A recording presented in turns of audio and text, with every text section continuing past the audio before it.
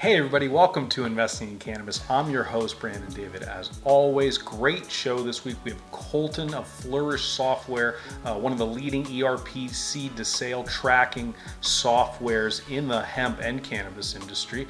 It's a really great episode, guys. We go deep on how he started his company on a product first principle. It's all about the user experience, sales, marketing, everything comes after just the quality of the product.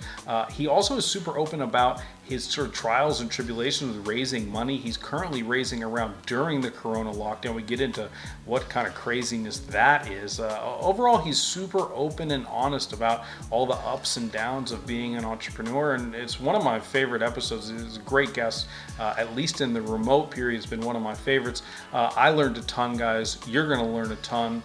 Tune in, listen up, get acquainted.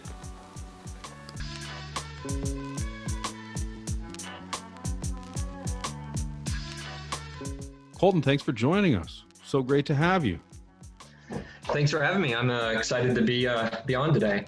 Yeah, for sure. Remote, but we're going to have a good time nonetheless. First of all, just how's your quarantine going? How's the new normal? I can't complain. Getting a lot of work done. Thankful for really good internet, and the weather's been nice. And it's business as normal as it can be. So I think we've adapted well over the last couple months, and yeah. Well, that's one of the beautiful things about having a software business. But let's just start at the beginning. Yes, what is Flourish Software? So we're a software platform built specifically for cannabis and hemp. We're a complete supply chain management platform servicing cultivation, manufacturing, distribution, and retail point of sale. We help our customers manage all their inventory, their purchasing, the order fulfillment, and cultivation, tracking the plants through life cycle. And it's been a lot of fun building this company, and it's what we do every day. Got it. So a number of other competitors out there, obviously. A number have been on this show. I'm sure more will be in the future. What's the competitive advantage here? I mean, kind of how do you pitch this to someone that gets inundated, a cultivator that gets inundated with this kind of stuff? Yeah, there's probably a few too many options on the market right now. Yeah. It's a crowded space. So, I think we're a product first company and backed up by years of supply chain domain expertise. Our customers rave about, the features and functionality that, we're constantly deploying new stuff every other week. But then really the delivery and support that comes along with the platform is where, I think that we bring a lot of domain expertise into how to best set up your operation and best use technology in conjunction with your operation. And the product, a lot of customers just say we're in the top three as soon as they see it. I think we've designed something that's aesthetically pleasing, but also like very feature rich. Got it. And where did those design principles come from? I mean, that's a big part of software, right? The actual back end of these things is like kind of repeatable, right? It's more of the consumer experience, no? Consumers at work, I guess. Well, the experience is everything because, I put myself in our customer's shoes of somebody that's sitting here at their computer interacting with the software for as much as they need to during the day, but, not an insignificant amount of time. So, we do spend a lot of time thinking about the design and the interaction and the clicks to achieve it. But really, the architecture and the backbone of the software itself, the core table structures and design of the platform is that solid foundation is critical. So without a solid foundation, for a platform, it's hard to grow and scale correctly. And that's where we've seen some competitors struggle when they go to site 2 and site 3. And we've, been able to really deploy in a multi-site, multi-state environment very comfortably because our architecture is really well thought out on the back end. Got it. And that comes from your experience building software previously to this. I mean, I was looking at your background without boring anybody too much. You had a lot of experience doing this specifically. So. Yeah, specifically, we spent years implementing and supporting enterprise software at like dozens of very large companies across the country. I think I've been part of, close to 200 software implementations, over my career. ranging from smaller warehouses to very huge 1,000,000+ square feet warehouses to manufacturing operations, transportation networks. So we had a lot of exposure to, I think, best-in-class software and a lot of different flavors of how that software was implemented and used by operators across the country outside of cannabis. And then when we got into cannabis, even our first couple customers were pretty different from each other. And so we've really taken a collaborative approach about like understanding and working with the customer to truly dial software in and design things that are, meeting the business needs of what our customer is. And you've been able to grow pretty significantly. You're in 15 states now. Offices, Atlanta, Oregon, LA. I mean, a pretty good sized footprint for a company that's only a couple years old, right? 2-3 years old.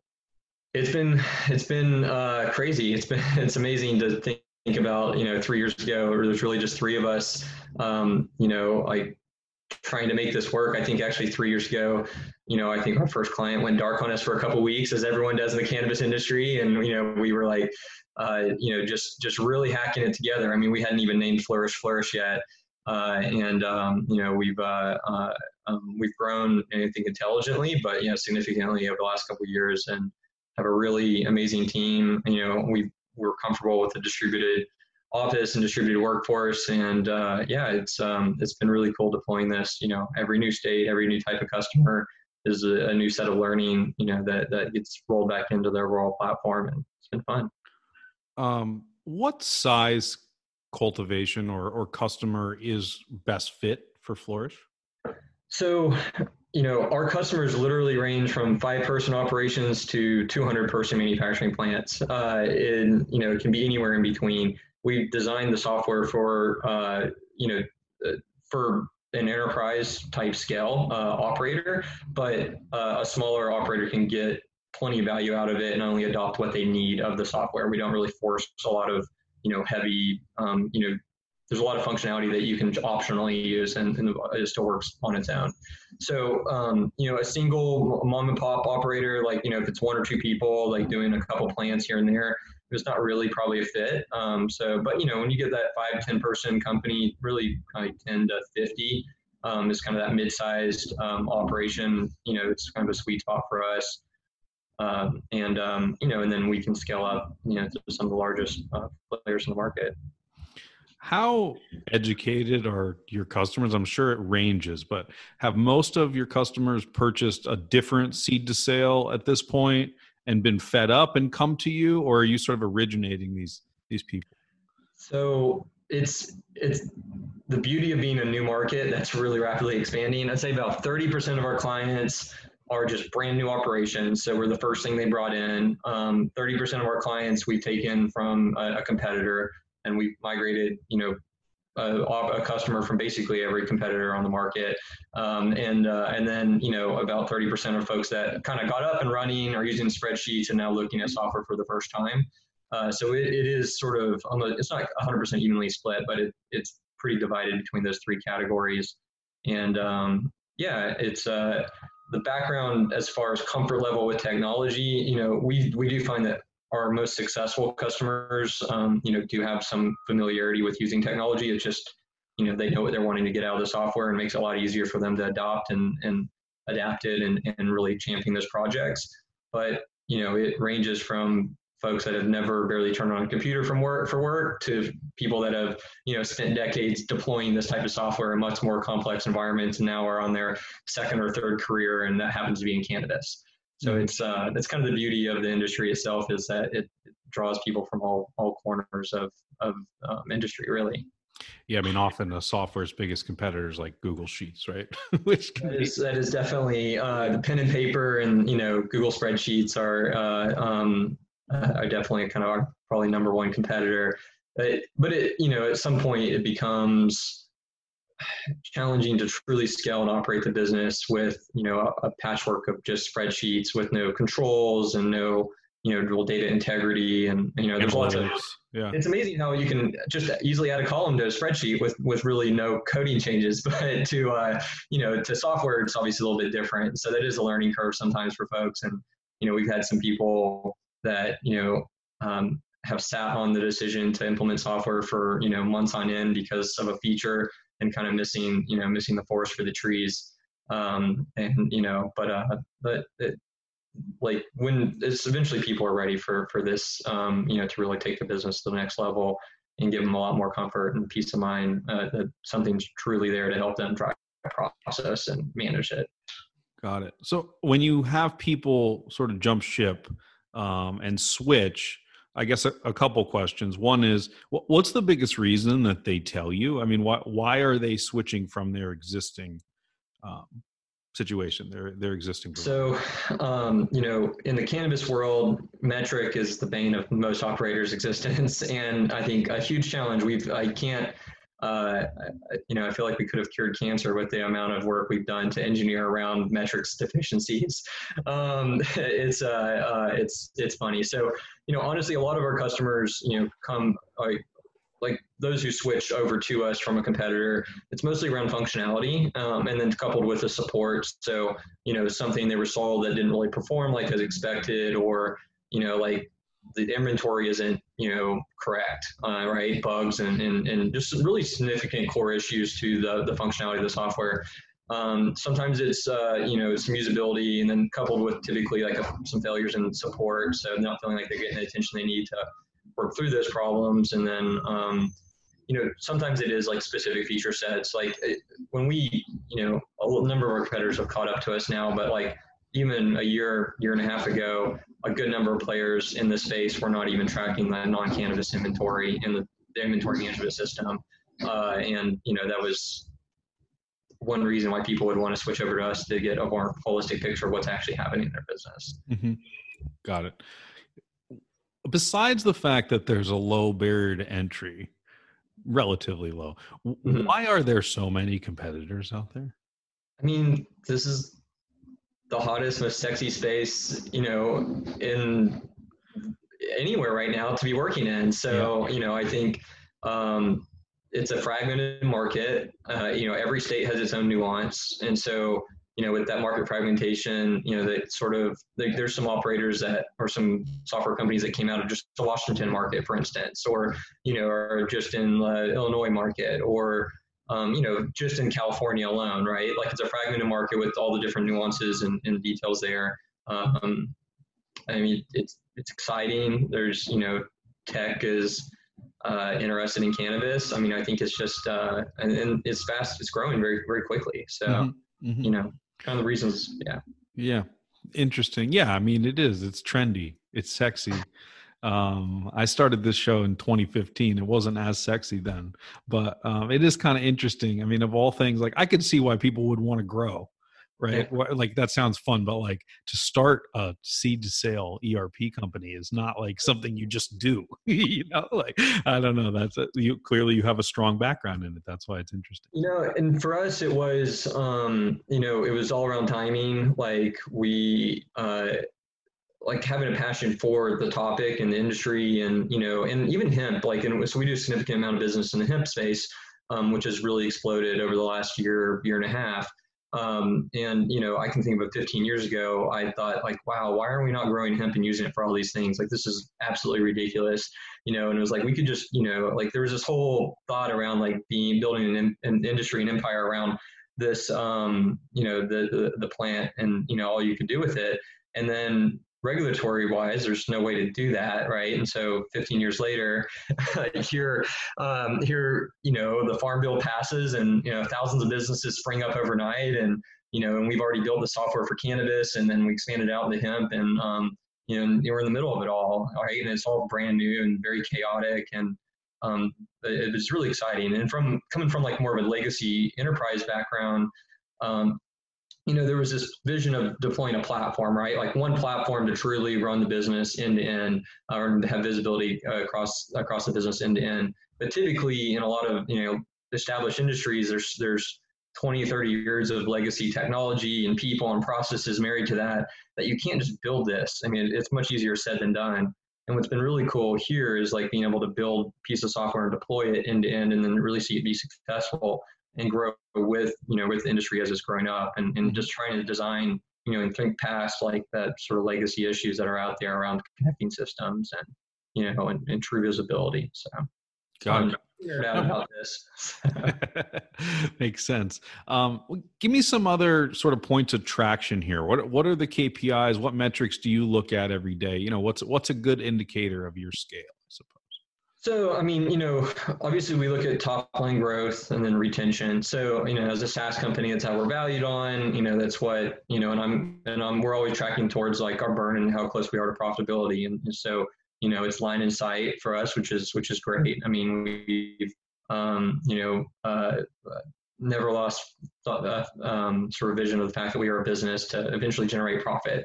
But in SaaS, there's a pretty big investment to both build the tech and also acquire customers. So, I track all the classic SaaS metrics around growth, retention, cost of acquiring the customer versus the lifetime value of it, just sort of a function of the churn and the, and what they pay. So, and then, past that, we look a lot at just like product adoption. So, I would say we've worked really closely with, our customers, at this stage, we're still, relatively early stage, to understand, how the product is driving, is being adopted by our customers and also driving value. And we're like just constantly asking that question. What is it we're not solving? How well are we solving what we are solving? How do we make that a little bit better, a little bit faster? And we're like very product minded in how we engage with the customer. Do you have an example you can share? What are you not building that you're thinking about building? We have, like when I say we have, 1,000 things on our product roadmap, it's probably an understatement. I mean, we it's a pretty wide product. So we have, we maintain a product roadmap pretty much per persona. So cultivator, finance, purchasing, fulfillment, inventory management. We have a large set of integrations we're working on. We just deployed our LeafLink integration, which is like awesome and seamless. And, we're running to repeat that with a couple other marketplaces on the in the industry. I can ask the question differently if you want. Yeah. I mean, I'm sure that the ice box is full, but so much. But is there a segment of the cannabis industry, whether you would tackle it or not, mm-hmm. that you think could be very profitable that's not yet being built for or adequately built for, I suppose? So, one of the big missions we have right now is around that sort of sales enablement. It's amazing how, even though there's really good marketplaces on the market, like LeafLink, LeafTrade, Apex, I think Confident Cannabis has one. There's another 3 or 4 others out there. That there's still a lot of friction in the market around just transacting business. I mean, your clients are sit there on the phone all day, just cold calling people trying to source biomass or sell oil or, and like there's a lot of manual, back and forth. And so we have a whole set of development initiatives just around like making that more seamless, right? So that's, I think, an area in which, despite there being a lot of investment, you still feel the pains of it being an early market without established supply chains, established, SOPs, communication protocols, like naming standards, right? Like it's just not even like a set of like clear standards around some of the stuff that. Yep. Yeah, probably people are using some botched version of like Salesforce or whatever for sales enablement outside of, there's no cannabis specific option, like you said. Yeah, or 4 or 5 different things kind of hobbled together. So. Yeah. Speaking of sort of big incumbents, how much do you think about the other huge ERP providers, deciding they want to do something like this, or at least part of what you do? So, I think there's a lot of value in building something that's specific to the vertical, right? There's a lot of workflows, screens, data elements, config options that are very, very native to what our customers do every single day. That lowers the time to implement and the time, to really adopt, and is more intuitive to adopt, right? We're not receiving plants into a flower room via a purchase order and some sort of hack together, set of workflows that takes you 18 clicks to do it, right? So there's that sort of moat that, we're really focused on, and we've been focused on since, day one, right? We said we have to build a product. If we're building this, we have to build a product that's relevant past compliance, and it has to have enough value that's specific to the target customer we're targeting, so that, off-the-shelf ERP could always try to do that job, but the cost and pain of doing it is going to, like our value prop is going to outweigh that cost. So that's one of the ways we think about it. Another way to think about it is just partnerships. So, recognizing that there's a lot of good financial packages out there, that these ERPs can be deployed to just handle like financials and HR and, some back of house functions that aren't relevant to the operation, and we can be that best of breed supply chain management, supply chain execution system and tie into that. And there's lots of examples in the market, like where I started my career, Manhattan Associates, which is, a $1 billion company. And, they just do best of breed specific supply chain software around warehousing and transportation or fulfillment, and that's really where I position us to be, is like, we're what those operators need day to day to run the business. And then we can hook into QuickBooks, or when you're ready to outgrow QuickBooks, like Sage Intacct or NetSuite. And for us, like, your operation's not going to change, but we can hook into a different financials package on the back end, and some of these other ERP players, we can play well with them. Aside from the integrations, which are always really important in any software, do you look at these bigger companies as potential acquirers? I mean, flash forward a little bit here. Like, you want to be a big, sustainable public company, or are you going to get bought and cash out here? Not that one is worse than the other. I mean, both good options. They're both good options. I think, for the type of company we're building, a strategic acquirer that wants to come in and add us to their portfolio makes a lot of sense. There also, could potentially make a lot of sense to partner with, a finance partner to go and do a roll up and, have us be at the ecosystem there and to grow into something that looks like a NetSuite, which eventually got bought by Oracle anyway. Or going public is always an option, right? But and this, like, it's just way too early. Until you're. Well, it hasn't been early for a lot of your competitors. The cost of going public. I mean, there's a lot of, I think, some short-term appeal to it, but yeah, I mean, like, it's, there's a lot of things that tell you when it's appropriate to go public. Yep. We're not taking any of those options off the table. I think, the near-term focus is just continuing to acquire customers and, build a long-term sustainable business. And then whichever option sort of unfolds, as, the market unfolds and changes in front of us, we'll adapt to that. Well, you must be in a very good position and pretty close to profitable, because I'm looking at how much money you've raised over the last couple of years, and it's not that much. I mean, congratulations. Like, you've only taken on 3.5, something like that. I mean, that's pretty impressive. It's, I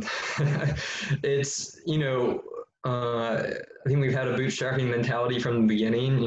We self-funded this operation for around a year, working on sort of an analytics platform for distribution centers. And we pivoted into cannabis and really, didn't take a check except for, until the end of that year.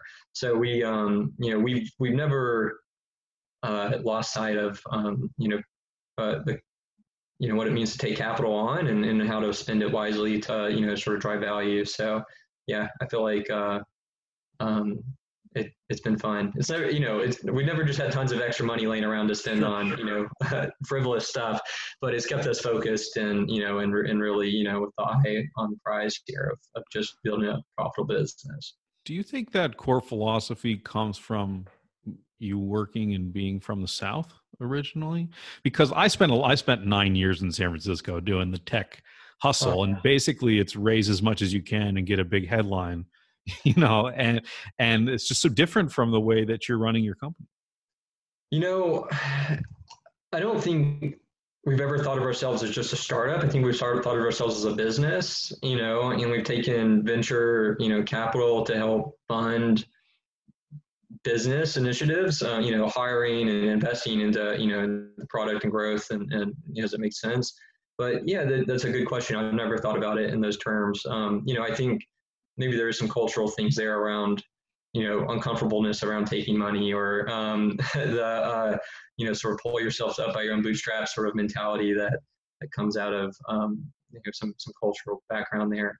Yeah, I've not thought about that question. That's a good one.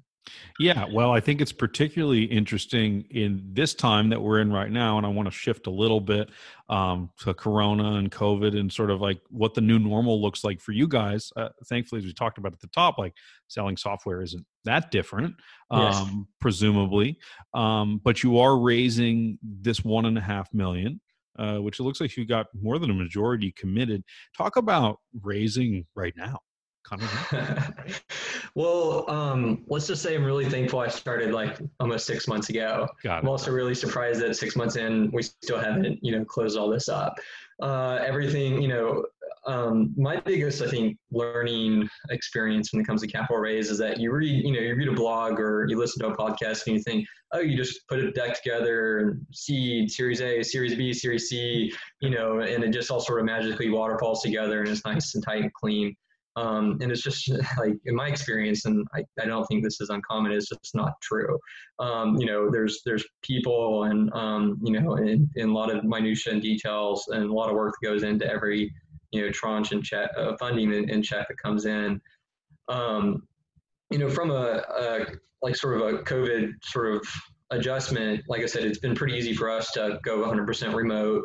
Because we were already semi-remote anyway, and it's software, so we're super privileged to just be able to use technology in a good way. And we built a lot of internal processes, from the beginning that help us, with communication and controls and workflow, and we're set up for this. So that's not been as challenging. And, we do like spending time on site with our clients for implementations. So, we're not doing that, but hey, it just means we're actually knocking out implementations faster and, 100% remote. And it's probably forced you to make the implementation more intuitive, right? If they have to do it all on their side. And just continue to beef up help docs and training documentation and videos and stuff like that. And fortunately, Zoom and all this, there's a lot of ways to collaborate digitally. Mm-hmm. From a funding perspective, some money that was committed maybe 2 months ago sort of dropped out or partially dropped out or, is on the fence as we're trying to get this thing, dialed in and all the terms buttoned up and closed. So, there's sort of some of that that's gone on. Obviously like any venture capital, fund was pretty distracted. Especially the first, 3 or 4 weeks of all this, just with portfolio companies, trying to reset and emergency board meetings and are we running out of cash? What do we do? So, it sort of stymied any, new outreach. But, I think, coming into, this month and a half into it or so, people are sort of starting to adjust to some of the new normal and, it's the conversations are all still happening and, people that have funds that have money, like still have the capital, right? They're just being, thoughtful about how they deploy it and also saving some for other portfolio companies that might need it earlier than expected. Totally. And you're raising $1.5 million. Are you calling this a bridge or talk to me about the strategy there a little bit? So we're calling this, yes, the next set of financing. So is that a dirty word? Should I not have said that? No, it's not, and it's funny, right? So we raised, some safe notes early on that converted into $1 million strategic sort of seed. And even when we get through that $1 million, we anticipated doing $2 million. It took a whole nother year. We got it to the finish line. It fell through due to just various external factors, and then last year we raised 2.2, so we were a little oversubscribed. So we basically spent a year trying to raise an additional $1 million. It all fell through. We did a hard reset. We came back, we raised it at a higher valuation, and we ended up doing 2 instead of 1. And it was a little oversubscribed, so it turned out better than expected, even though there was a dark period there. Stressful. Ups and downs of being an entrepreneur, and then we'd anticipated raising another tranche this year.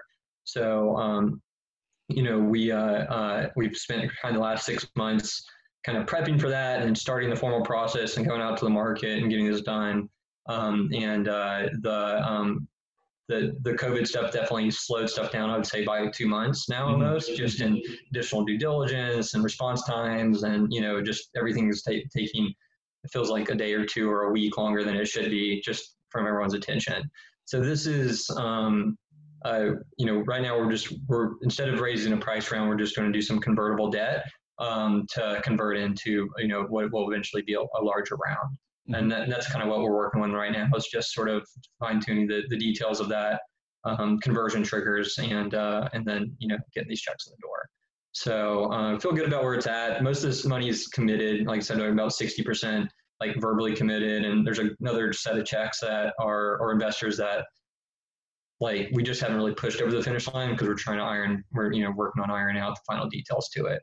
So sequencing is everything in the fundraising process.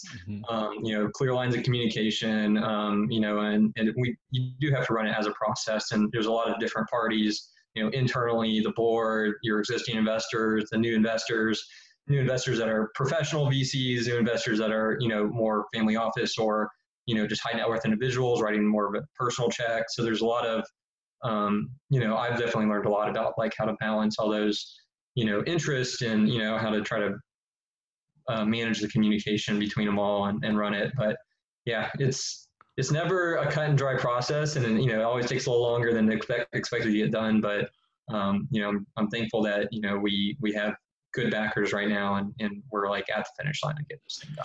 Well, it's an incredible experience. This certainly won't be the last company you raise money for. I can tell you that. So yeah, comes with the territory. Comes with the territory, exactly. So we talked a little bit about possible acquisitions. My friend Pranav of Trellis, so we go back to the Gateway days, sold his company to Akerna pretty recently. That was announced. Does that sort of, I have two questions. First, I know there's a funny story about the Tesla. So maybe we'll go there first. I have a funny note about that Tesla, which caused a lot of drama for a lot of investors, but you have a funny story about it too. Go ahead. I do. Well, Trellis was like kind of our number one competitor for, the first 2 years or so of doing this, right? So they raised before us. And it's funny, like they raised a couple $1 million and, they bought these Teslas for their customer support vehicles, and they were on front and center on their website. We had a couple guys that were going to write a first check in to our company as a safe note. And one of them was at a VC. He was writing a personal check, but he's in a VC firm, and pulled up the website and showed them our number one competitor. And he was like, "What are these Teslas?" He's like, "Oh, well, they bought Teslas for their support fleet." He was like, "Okay, I think we can do this. You guys are probably in a good spot." And it really helped us close that first check. That's amazing. And get some of the first money in the company. So Pranav would like that story too. By the way, he would. It's funny because obviously you want to establish marketing and branding is super important, and and did they buy a Tesla? Probably not. They probably leased it, but optics can be interpreted different ways by different folks. And well, like I said, you're not the only person that I heard that from. A lot of investors, some involved, some not involved, that were like, "Yeah, that's a bad signal." That's a bad signal. But anyway, I mean, he did exit it, so congratulations to him. I don't know exactly what those terms are. Not sure I would say them anyway, but yeah. It's not. I don't think we're. They did an all stock deal for essentially the same money they raised. So yeah, probably not where they wanted to land with the company at the end of the day. But So what is that? I mean, obviously, you think you have a competitive advantage from the beginning. Otherwise, you wouldn't be doing this. But does that change your strategy or your outlook on the landscape that they had? Not a big exit. And what does that mean for you guys, I suppose? Well, if you look at like Ample's, sold to MJ Freeway last year, or Akerna last year, and, Trellis selling this year, both of those acquisitions or exits were really more like rescue packages, from companies that ran out of money and needed a home to go to. Yep. So, I wouldn't say those were the outcome that the investors invested in. Not at all. Not at all. Founders either. And, I think we'll see consolidation in this industry, and we'll see people go out of business. I mean, it's sort of the nature of being a startup, right? Like you throw your hat in the ring, you go through the motions to build a business and try to make it work, and it doesn't always pan out, how you want it to. When I'm looking at like comparable exits or, like ways we could end, I'm probably looking outside of the industry at other vertically specific SaaS, companies that, have done really well. Either as standalone companies for, a long time or eventually going public or, or been acquired. I mean, one of the companies I always look at that's just it's not supply chain, but, Veeva Systems has had, amazing stock run and is built this amazing, multi-billion-dollar company on, relatively small amount of money raised. And they were, originally just a CRM focused on life sciences.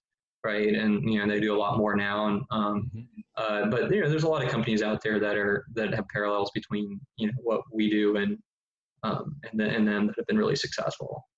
Yeah. The other one that comes to mind that's really expanded a lot was Atlassian too, right? I mean, they started with a relatively narrow, it was just like HipChat for a long time, right?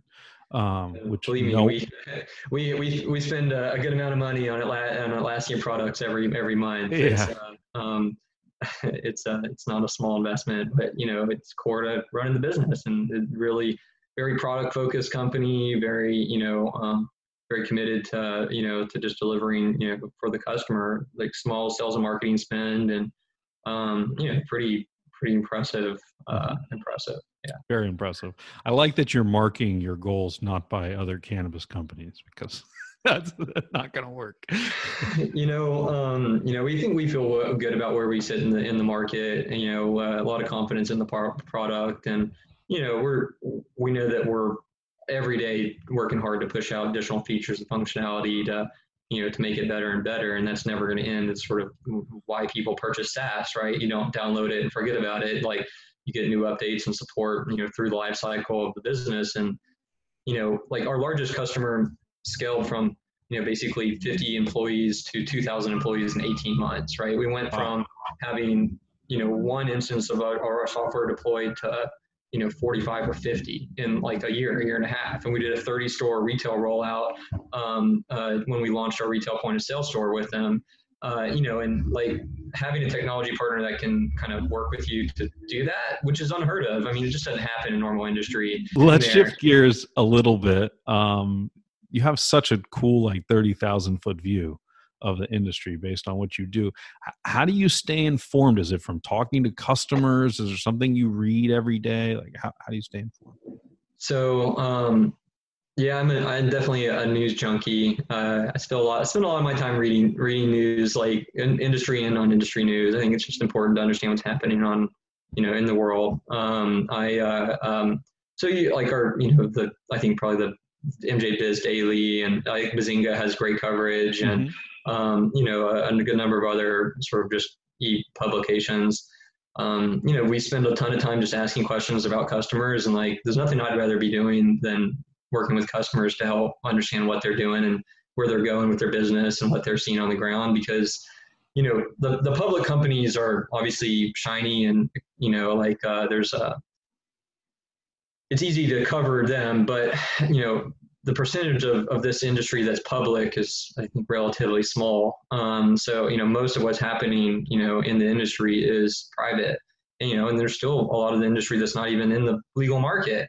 And trying to hear and understand, like, and just learning all these crazy stories of people, managing, that transition into it is pretty interesting. So, just any information I can get my hands on, I'm always reading and diving into. So, good stuff. So I do this thing at the end of the show, which I stole from a show called Desus and Mero, if you're familiar with that late night show. But anyway, like if you're at an all-night bodega or corner store, there's these neon signs that stay up forever, right? And if you had to have a neon sign above your head for the rest of your life, it's got to follow you around, what would your neon sign say? Wow. Problem solver. So problem solver. That's good. I like that. Business problems, or do like your friends call you for relationship advice too? I'm always okay to talk through something, but I like to get my hands dirty and work on something. I mean, that's that's what my job is basically every day. Is it marketing? Is it sales? Is it product? Is it support? Something HR? Working with a client. Like, let's think through this. I mean, I have an industrial engineering degree. Going to school to learn better tools and ways to think through that stuff. I mean, yeah. I mean, I guess if I'm thinking it's like SimCity, like not the Sims, right? Or the Sims. Yeah. Like that. I love that. I love that answer. That's a great answer. Well, I think that's as good a place to wrap up as any. How can we help you? Are you hiring for anything by chance? How can the audience help you guys? So, we're always looking for good talent. We have a pretty lean staff, and when we get this raise done, we'll have some budget to hire a couple more folks. So, what would you like to hire? What's the number one thing you'd like to hire? We will most likely double this company over the next 12 to 18 months headcount, and that means adding talented folks in pretty much every department. Mm-hmm. So, I mean, it's hard for me to answer, what the most immediate for sure. Is today. I mean, we're always looking for good developers. It's, it can be very challenging to find. Of course, we just went from full employment to significant unemployment. So there's probably a bigger talent pool right now available to look at. Yep. Client folks that like to work with people to get things installed. It's across the board. We'll be adding headcount. You're going to add everything. Yeah. Good stuff. That's a good problem to have. Well, Colton, you've been so open and honest. It's been great, man. Thanks for joining us. Thank you for having me. I really appreciate it. And, it's always cool to get on and talk about the company and, share some stuff about building this business. It's been fun. Yeah, absolutely. Well, thanks again for joining us, man. Thanks, Brandon.